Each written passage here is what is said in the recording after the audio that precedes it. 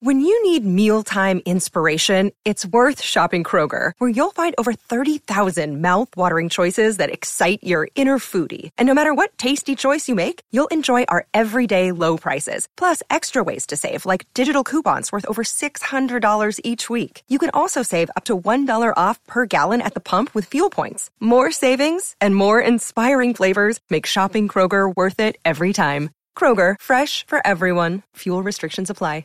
Another day is here, and you're ready for it. What to wear? Check. Breakfast, lunch, and dinner? Check. Planning for what's next and how to save for it?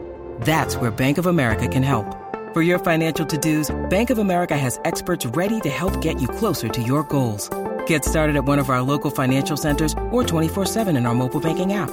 Find a location near you at bankofamerica.com/talktous. What would you like the power to do?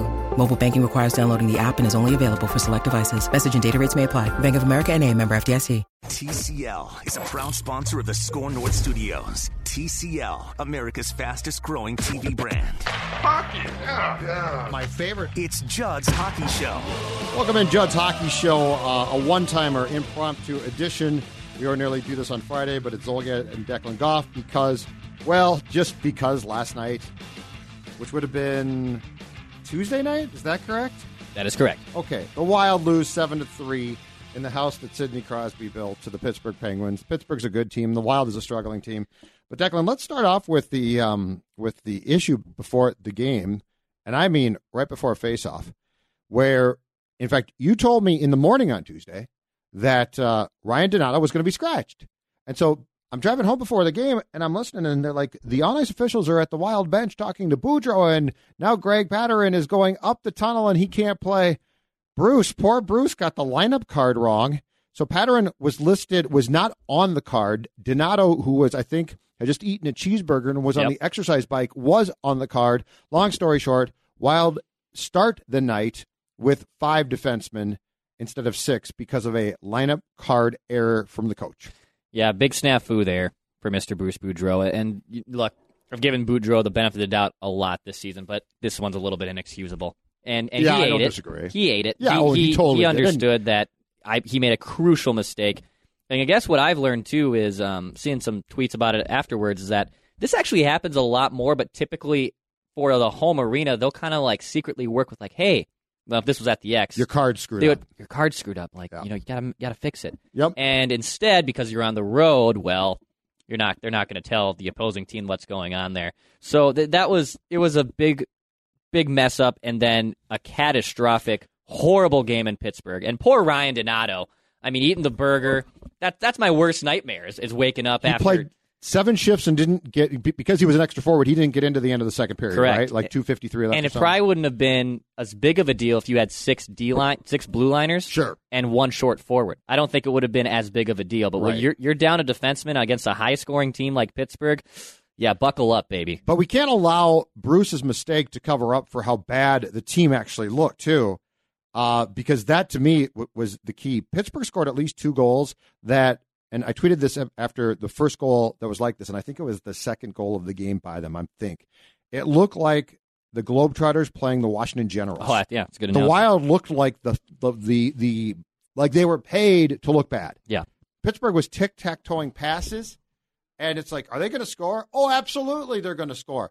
So Bruce screwed up. Bruce owned it. Good for Bruce. It shouldn't happen, blah, blah, blah. But nonetheless, the headline really was, in a lot of ways, Wild looks pathetic. And Pittsburgh's good. They ain't that good. It did interest me that that Pittsburgh scored 7 goals and Dubnyk ate the entire thing. They didn't bring in Stalock. But I believe it was Marcus Foligno postgame who called it the low point. It might be. I don't know. I don't know what the low point is. But I think we are finding out that this, too often, at least, is just them. It's going to be them.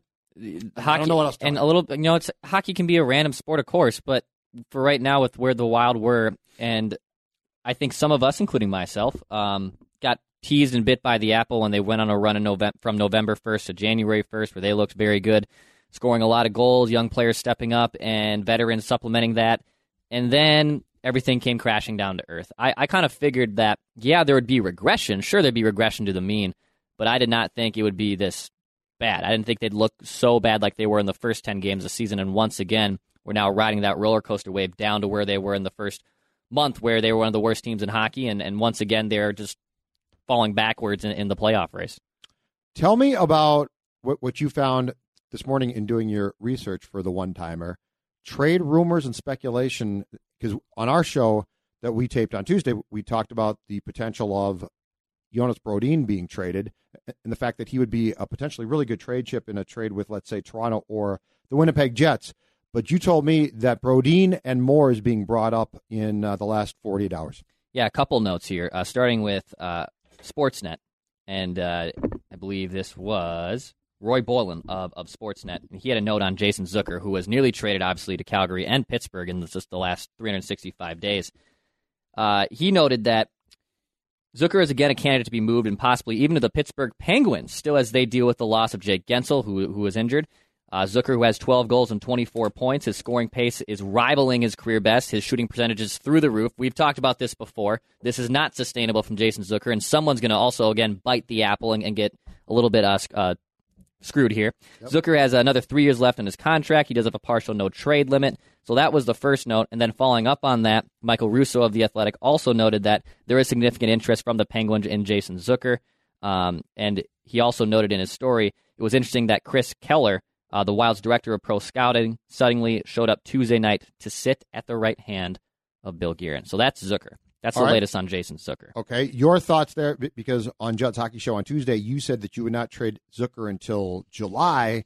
And I agreed with you, but if you can get a haul for him right now, I'll trade him. I thought what you were saying was that they probably couldn't maximize his value at the deadline or as that approaches. And if you can't, I'm not going to just give him away. Mm-hmm. But if we're talking about Pittsburgh coming to you and saying, hey, we'll give you something nice, I'm certainly going to listen, and I'm not going to trade him because I don't want to trade him. I do. I just want it to be the right deal that maximizes that value. And the one point that you brought up that I really like is if the shooting percentage is off the charts and teams bite on that, God bless them. Let them bite. Exactly. And yeah, I just think you can get more. You can still get more in the summer. Maybe I'm wrong. Maybe teams are still looking at him saying, all right, he's healthy, he's back. We know he was the player he was in the first 3 months of the season, and we're interested. We want that speed. We want that player. Right. If they want to give a haul, go for it. I just think that as the season progresses on, that you'd probably get more for him on July 1st or on draft day, I should say, than you would by the deadline. Maybe I'm wrong. People are lining up for him again, including Pittsburgh. That wouldn't shock me at all. Pittsburgh, they lost Gensel. Galchenyuk's not playing very well. It makes some sense. So I could see Pittsburgh. And if that's what they want to give up, I'm interested. I'm totally interested in that. All right, trade rumor number 2 involving the Minnesota Wild. And this one was a guy who we touched on our last podcast we did earlier this week as well, on Jonas Brodin. And this is also, again, from Marcus Foligno. One team that is very interested in Brodin, sources say, is the Carolina Hurricanes. Okay.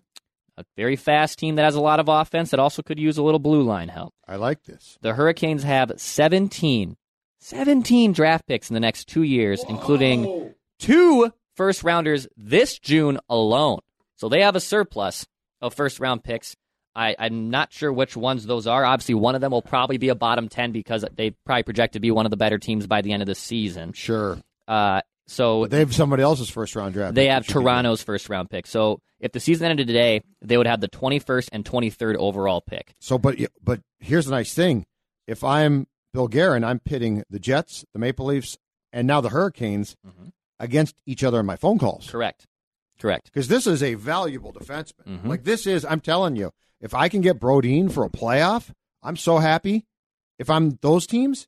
So that's perfect. The more teams that need help on the blue line, the better. Exactly. I love this. Brother Liam called me last night during the Wild game and said Carolina Hurricane. Raleigh native. Yeah, okay. Yeah, Raleigh native. Down fan in or no? He doesn't mind them. I think he doesn't mind the team. He hates the fan base, I think is what it is. All right. He doesn't mind the team, hates the fan base. Brother Liam said what? He believes that Jonas Brodin is not as all cracked up as it to be from a league-wide. He doesn't think he's as valuable as people think he is. And from everything we talked to Louie.